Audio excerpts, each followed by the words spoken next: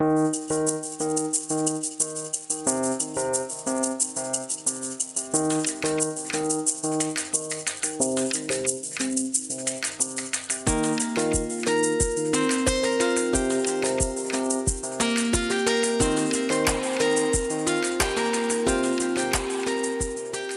this episode of Upon Further Review, a not-so-deep six in the NBA, could COVID permanently change the sports calendar for good, and a high school coach's inspirational journey. Welcome to Upon Further Review, your bi-monthly snapshot and discussion of sports in the age of COVID. I'm Ty Henry. And I'm Matt Zemek. Matt, we've got some news today. Obviously, we have we have an interview coming up with Chad Conine and also with Richard Obert about some news in Arizona, and also with Kim Mulkey. But top story right now going on is the NBA and COVID, and it seems there's a bit of COVID fatigue going on in the league. The Sixers, first Seth Curry, and then there was a cascading series of issues with multiple teams, including the Celtics. Delve into what you've read on the subject, and let's discuss it a little bit. Yeah, so, I have the strong sense that in the NBA, most people are talking about the Philadelphia 76ers since Joel Embiid has had to quarantine, and, he has a baby on the way, and he's needing to, have that in mind in terms of the safety of his future child and his partner. That's an issue unto itself. But then the Sixers have been hit by COVID, Seth Curry in particular. And for some reason, the NBA insisted on having the Sixers and Nuggets play an afternoon game on Saturday, January 9, despite all of these uncertainties swirling around, and the Sixers basically putting out like maybe a G League deluxe lineup. At least a starting five on the floor against the Nuggets. That calls to question the competitive integrity of that particular Sixers Nuggets game. The NBA is just kind of wanting to keep the trains moving. It's reminiscent of what the NFL did by preventing the Denver Broncos' entire quarterback room from playing against the Saints, and Denver had to sign Kendall Hinton, a receiver who had played quarterback at Wake Forest. They had to sign him off the streets and just bring him in. The NFL insisted on playing that game Sunday afternoon. It didn't delay the game until Tuesday or Wednesday, which we had seen the NFL do for, better teams. Hint, hint. The NFL really has seemed to conveniently adjust its standards and its levels of flexibility depending on how good the team involved was. Mm-hmm. And so with the NBA, we're getting a similar reality that the NBA just seems to push these games through instead of calling them off if there are real doubts about the extent of COVID spread on a team. We do not have ironclad, solid information about just how much COVID has spread on the Sixers and how much every player is at risk. And, this isn't the NFL where you have one game a week. This is, just games every other day. And these guys are vectors. They're moving. This is no longer a bubble situation. These guys are vectors, and so are the surrounding staff around them. So they're moving from state to state. They're moving from city to city. They're moving from hotel to hotel. And they have some COVID protocols, so to speak, but you are at the risk of, if you were a player on a team, of what that player's family might have done the week before. Yes, and the movement from game to game and city to city, it really just seems as though the NBA is playing Russian roulette right now. And just to make the big connection here, Ty, the Sixers are the talk of the NBA in terms of COVID. Like the Sixers in these first 10 days of January are what the Houston Rockets were in the first week of the NBA season near Christmas with James Harden, Boogie Cousins, and others. So the Rockets were the COVID team in late December. The Sixers are the COVID team in early January, but flying under the radar precisely because of Joel Embiid's high-profile COVID situation with his new family. The Washington Wizards, they're not getting the same amount of national discussion and notice in terms of NBA COVID concerns. But Justin Russo, who is on Twitter at Flyby Night, and he spells night Knite, Flyby Knite. He noted this earlier on Saturday. He said that he noted that on January 3rd, the Washington Wizards played the Brooklyn Nets, and on January 5th, Kevin Durant had to quarantine for a week. He then noted that on January 6th, the Wizards played the Sixers.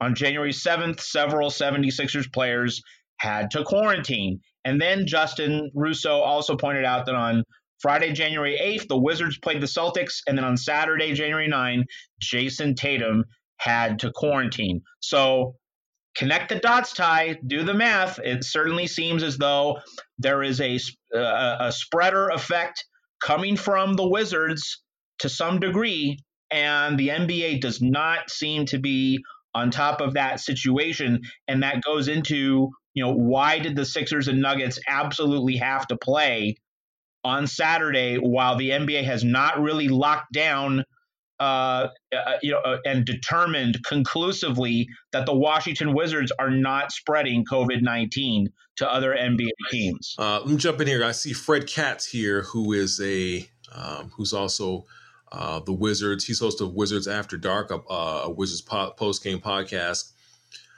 Bulls cases popped up during the series with the Wizards. Durant quarantine was right after the Nets Wizards. Now it's Philadelphia, where the Wizards played last night. So we have another podcaster and broadcaster who has sort of picked up on this. It's interesting because when you talk about the NBA, basketball is a sport where you can reschedule on the fly. It's not a high contact sport in terms of collisions. So you don't have a whole lot of people getting seriously injured and sore after the games. You can kind of move games around, and you don't need as much lead time. You can play multiple games in a day if you wanted to. So it seems like they could have some delay, and you don't have fans in most of these places. Which of these places, in terms of the Bulls, let's take the Wizards. Do the Wizards, do the Nets, or are the Boston Celtics or the Philly 76ers having any fans in the stadiums? I know that the Los Angeles Lakers have decided they're not going to have any. So, not that I'm aware of. Okay. I mean, I think Adam Silver was pretty clear that, before the vaccine arrived, that fans in arenas was just not doable. I mean, he sounded notes of hopeful optimism before the season began, but as COVID intensified, coming up to the December 22 start date of the season, Silver walked that back and said, well, we wanted to, but no, it's not going to happen. And I should say, Ty, that on the heels of saying that, I remain perplexed, not because, I'm surprised the NBA wanted that Christmas Day TV money. That's obviously was the reason the season started on December 22nd. I'm not surprised by that. What I am surprised by is the felt need to have to start the season when the NBA did, and instead of waiting for the vaccine rollout to occur, because I look, Christmas Day television is a valuable property for the NBA. There's no question about that. And also, I get that the NBA wants to be able to have its players compete at the Tokyo Olympics this upcoming summer, assuming we do have an Olympics. So that was also a reason to cram in this NBA schedule before Tokyo. But in terms of economics, which it is the main concern. It's the main reason college and football and the NFL insisted on playing right through the pandemic. Damn the torpedoes. Just from a strictly economic point of view, I fail to understand why the NBA had to start when it did, because if we get the vaccine distributed to a lot more people in, let's say, April, I mean, we're not going to hit the desired target, but we will have many tens of millions of more Americans vaccinated by then. And so if you're the NBA, why not wait the extra few months to start your 2021 season? Okay, so you don't get Christmas Day television, but you can begin to have fans in the seats, maybe not at the start of the season, but certainly in the middle of the season. But under the current circumstances, it's hard to see how you're going to have fans in the stands anytime soon. So, if you move the season back 3 months, but you can get fans in the stands for a much bigger chunk of your regular season and then for all of your postseason, aren't you ultimately making a lot more money than if you start right now and you get that Christmas Day TV set? Well, I can sort of see splitting the baby here, Matt, in terms of let's have the Christmas Day games and then have a delay. So kind of whet people's appetite, get that Christmas Day money, maybe play a game a week from time to time, but not play a full schedule, and then sort of have a fall back for a while. Because what do you have? You have the college football playoff, you have the NFL playoffs going on. So there's plenty for the sports fans, and then kind of pick things up mid-January, late January. Do you think maybe the NBA should have thought about that a little bit as well? Or what do you think about that type of idea or that type of arrangement? Well, doing something like that, it would have a pronounced stop and start quality to it. And, I cover USC basketball, and USC basketball was shut down for 3 weeks because of COVID-19. Now, USC's playing better after its restart. And so it had an interruption, it dealt with it, and the season still moved on. So, the idea that having a 3-week in between period, where you play Christmas Day TV games and then you go quiet or almost completely quiet for 3 weeks. A lot of people are going to scratch their heads on that, but this is a pandemic. Right. There's no set way to do it. Like there's no law saying you have to do a fully normal schedule. I mean, so that idea, people will at first go, what?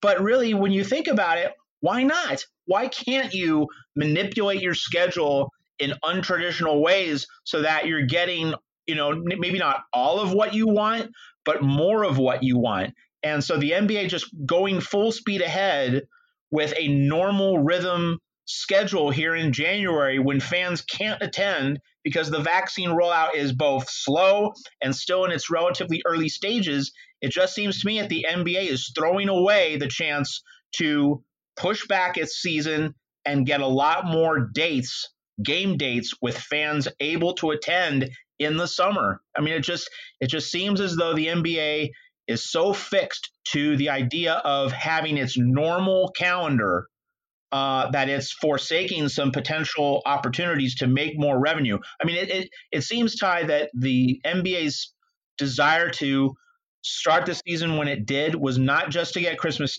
money and not just to fit it in before Tokyo and the Olympics, but also to eventually get the league back to that normal October through June calendar for 2021, 2022, to get back into that rhythm.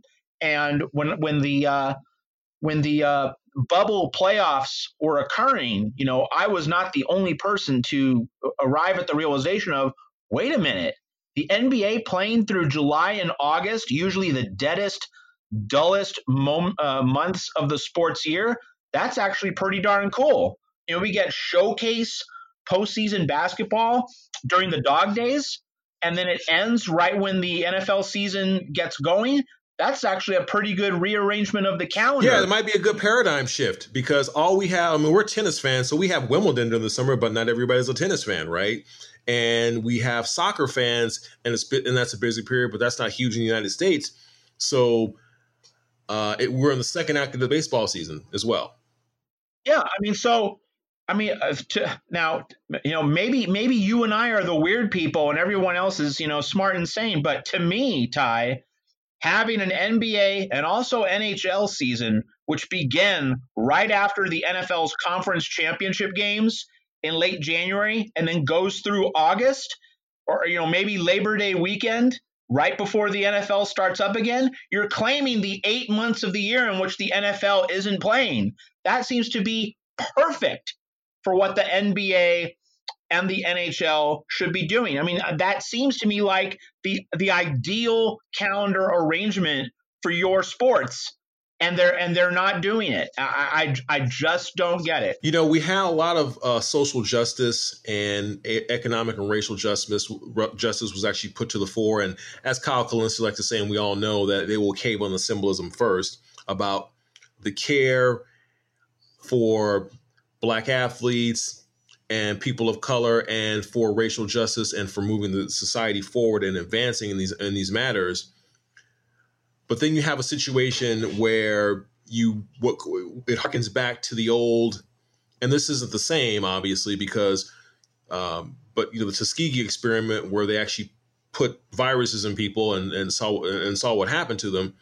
This isn't the same thing. We know it's a pandemic, but this is a situation where there's a sort of disconnect here because, one, you're putting players at risk before having a full offseason, which has, I think, diminished the quality of the product as a fan because guys haven't had a chance to relax, have an offseason, let their bodies heal, and then develop some chemistry with their teammates and have a training camp with these young players and implement them, but also implement these new protocols in keeping with what we all knew was going to be a spike period subsequent to Thanksgiving and Christmas, and a large number of the populace being sort of recalcitrant and having COVID fatigue and being able to adapt to that after the fact and have some time to put some protocols in. One thing you touched on in what you just said, Ty, was was fatigue, and of course that's not just physical; it's also mental. And I mean, even Americans just the reality of being at home and not being able to socialize face to face with friends, people you love, that's fatiguing. That is emotionally exhausting to be deprived of that. And so, these NBA players with the 2-month off season, not only did, specifically for the Lakers and the Heat, also for the Celtics and the Nuggets, the other teams that made the conference finals, not only is physical fatigue a real thing with them. I mean, the Miami Heat, you can tell, they're just dragging through the first few weeks of the season. That's the first team I thought about. That's the first team I thought about. Totally predictable. It's not an indictment on any of those players. Like, none of them should be criticized for this. They were thrown into this situation. I'm really surprised that the NBA Players Union didn't put up a much bigger fight. But anyway, it's not just physical fatigue. It's also the mental fatigue. And, there's so much research and study in sports medicine today. And the NBA itself has been part of this. Why are there fewer back-to-backs? Why are games more spread out? Why did the regular season move into mid-October? It used to start in early November, but a few years ago it was pushed up to mid-October. Why? So that you have more open dates in the season, and you have far fewer instances of back-to-backs. Also, far fewer instances of 4 games in 5 nights. That's another thing the NBA over the past 6-7 years has worked really hard to reduce. And that's to the NBA's credit. But the point is, the NBA knows that giving players adequate rest, adequate time to replenish, revive, get enough sleep, get into a city at a decent hour and be able to have some time to decompress between all the games that they're playing. Improves the product. The NBA knows this, and yet it still wanted to throw these players back into the arena well before they were either physically or emotionally ready. I think that's a scandal, but you're just not seeing it because, hey, TV money, got to keep the industry going. And hey, I'm a sports writer. I mean, sports continuing, that fills my wallet. So, I mean, I get it. And I admit that I've benefited to this from some extent, but that shouldn't make me silent on this. It really still is, to me, a moral and ethical scandal.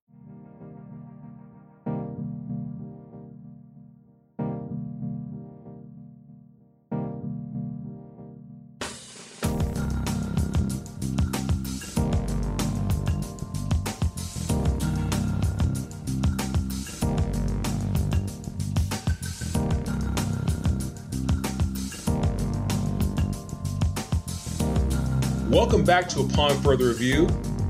Here to discuss prep and general landscape in what has become a hard-hit hotspot in the state of Arizona. He's veteran Arizona Republic reporter Richard Obert. Thank you for joining us this morning, Richard. And Richard, to start off with, we got breaking news. The Arizona Interscholastic Association has decided to cancel winter sports by a 5-4 vote. This was something that was foreseen, or did folks kind of get gobsmacked by it? And give us a general impression of what's taken place in the last 2 or 3 days. Despite the numbers, Arizona this week during the week was number one in the country as far as positive cases go, and the rate positive case. Anyway, but it was kind of unforeseen. I didn't see this coming because in December, when it was already spiking and it was getting really really bad in Arizona, they had an emergency meeting, the AIA executive board, and at that point they said they put a hard date at January 18th of starting competition for winter sports. And David Hines, the executive director of the AIA, even said that the only way this would not happen, the season would not happen, is if Governor Doug Ducey shut down the state or prohibited high school or schools, shut down schools, and none of that happened. So, when you hear that, you kind of take their word for it, and you believe that's going to happen because they did that for football. And they didn't back down when the numbers got bad again in November and early to mid-December when they played the state championship games, and there were crowds. I mean, there was packed stadiums for the playoffs basically, and nobody said then, okay, we can't play football anymore, we got to stop because the numbers are too bad. So for them to go in and say, okay, we're not going to have any winter sports, even when they said we're not going to have any fans at any of these games. They said that in December, everybody was good with that. And then to vote 5-4 to cancel the winter sports season, I think it took everybody. That's why there's a lot of anger right now on social media. People are upset about it. We did a poll for the Republic asking if this was a right decision or a bad decision. 80% said this is a bad decision. So there's a big outpour. Are some that say, okay, we got to take the medical advice. I mean, they did go by the Sports Medicine Advisory Committee, which recommended we better not go on with winter sports because the numbers are so bad, and the hospitals are being packed and they're being overburdened, the ICUs, and it's something like 93% of the ICU beds are taken. So they're looking at, but high school age kids, you're not seeing them rushing into emergency rooms that much.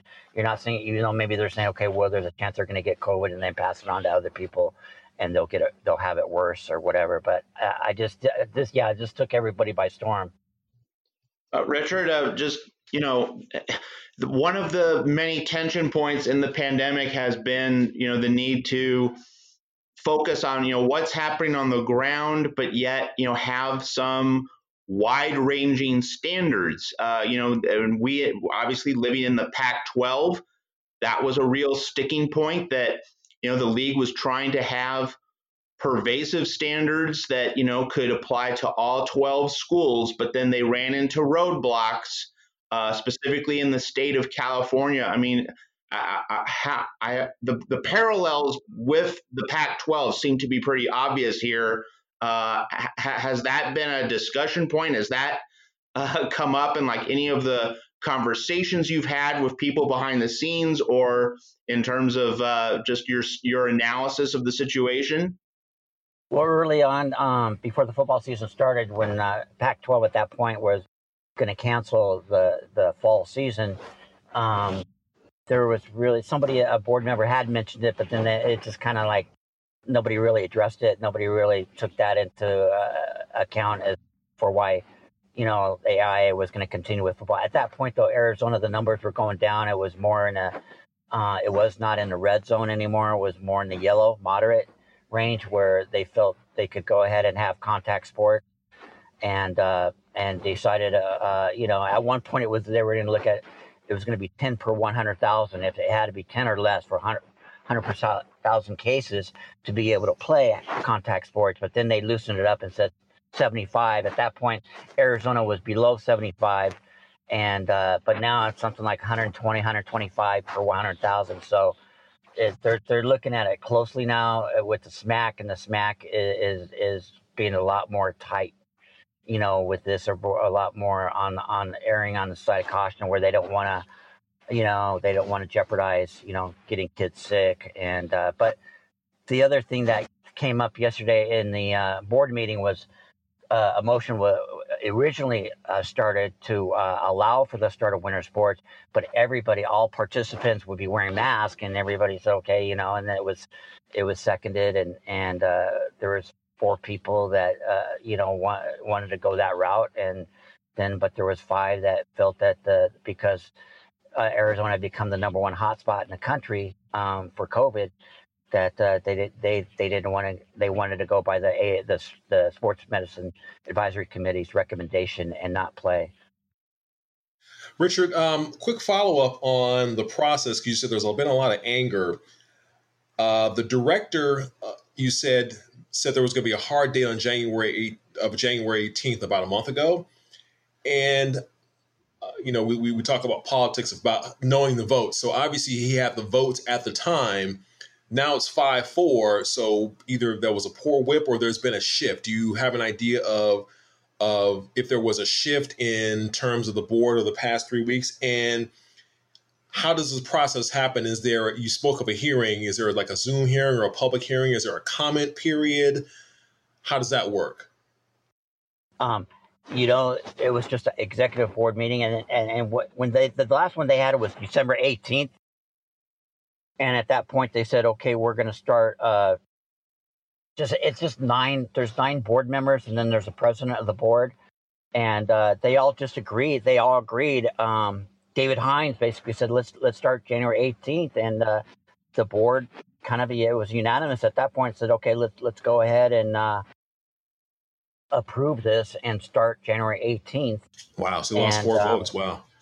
Yeah. And so this was December 18th, and that was like right before the Christmas break. And, they said that the conferences would be able to determine the number of weeks of competition, and there would be a tournament afterwards. The season would end March 5th, and spring sports workout practices would begin March 1st. And so everything was on schedule. And then all of a sudden, yesterday, they had met with the SMAC chairperson, Dr. Christina Wilson, and made the recommendation not to Tell play. us what SMAC is, Richard, for those of us that know out of Arizona. It means Sports Medicine Advisory Committee. Okay. It's and so SMAC for short. But yeah, they convinced at least 5 of those board members that they need to take these recommendations seriously, and they felt like it would be negligence if they didn't. So, but there was 4, including Chandler School District, which is one of probably the most powerful districts in the state, and and Camille Castile, who's the superintendent. She sits on the AIA board, mm-hmm. And she was all for going forward with playing winter sports, and she felt there would be an emotional disconnect if they didn't have this, mm-hmm. and it would hurt the kids emotionally. And she just felt strongly that there should be sports, as long as the mitigations were in place, and they felt it was safer to have the high schools in control. Because what's going to happen now is a lot of these kids are going to go to club, or they're going to form, these AIA coaches are going to form club teams with their own AIA kids, or their own school kids, and just form their own league. So that's what I foresee is going to be happening. Richard, one thing that sports pervasively, all sports, pro, college, and high school, have all been wrestling with in the pandemic is the notion of landing the plane on time. This is what I've heard from like the people with the college football playoff. They didn't delay or push back the playoff semifinals and the national championship game because they said You got to land the plane on time. You just got to put this plane down on the ground. You got to get it done with. So the idea of pushing back the season several weeks to make up games, was just not seen as palatable. And we can debate whether that's right or wrong, but just that's been the prevailing logic in a lot of sports leagues. How much was the notion of a delay of the winter season, pushing it back a couple months? How much was that wrestled with? And maybe, how much was the idea of having some overlap between winter and spring sports? How much of that was ever discussed seriously by the AIA? Yeah, they didn't see that as being realistic. They felt that if they had done that, it would have compromised the spring sports teams. And last year they already had gone through it because they were like 8 to 9 games into their season in March, when all of a sudden everything got shut down, and that wiped out their spring season. So they didn't want to have that happen again, and the overlap they felt would have would have been too much. And there's too many schools, especially the rural, smaller schools, that they don't have enough athletes to go around. They don't specialize, and they play multiple sports, and they would not be able to field teams if there was too much overlap. And they just felt they just needed to start spring. They wanted to start spring in March. They didn't want to push it back. They didn't want to push spring into summer, way past graduations, and because most graduations in Arizona are May 15th. May, yeah. Mid-May. So anyway, then, and I guess they didn't want the spring teams to have to go through it all over again, and so they just felt, well, I don't know. It's just a tough situation for a lot of people. And I can see the safety point of view, but at the same time, there's man, a lot of these kids, a lot of these coaches were working pretty hard. They were going through weeks and weeks of practice with the idea that they were going to be able to play. And then all of a sudden, 10 days before the first competition, they're told they're not going to play. It's got to be tough because a lot of work they had put in, a lot of mitigations, a lot of protocols they had followed just to try to keep it safe and make sure they could have a season. Switching gears briefly, Richard, we had an inspirational story amidst all this chaos, all this depression, all this psychological beating down, all this, all the things, all the accoutrements of an epochal pandemic, which is what this was. There was a coach down in Yuma named Rush Stryker who contracted COVID, and there's been a happy ending. Why don't you tell us about Coach Rush Stryker and his story? Yeah, he's actually in Kingman High School. And Kingman, I'm sorry. Yeah, no problem. And I think this was his second or third year as head coach, and he basically had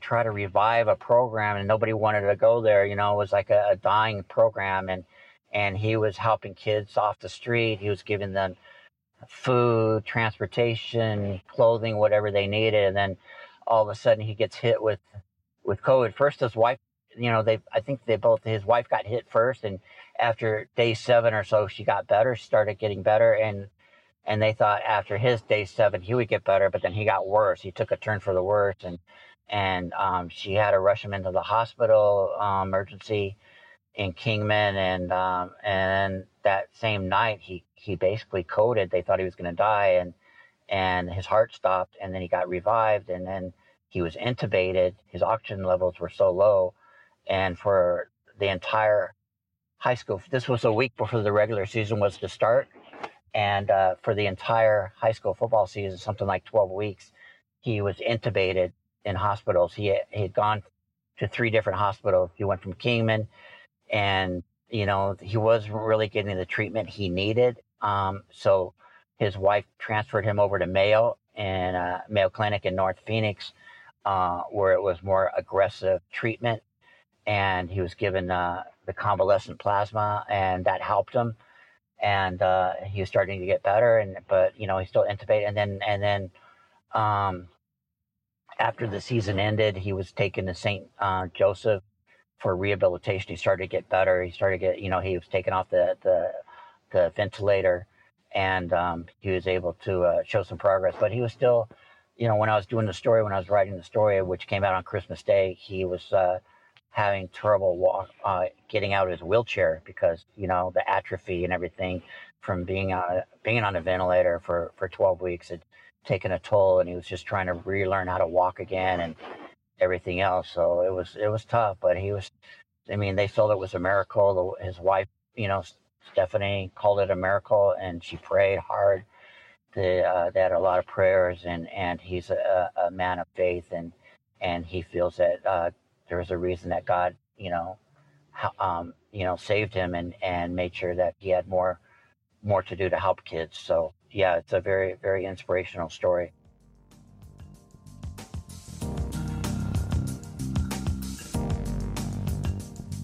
That does it for this episode of A Palm Brother Review. And until next time, learn more, share more, think more, care more.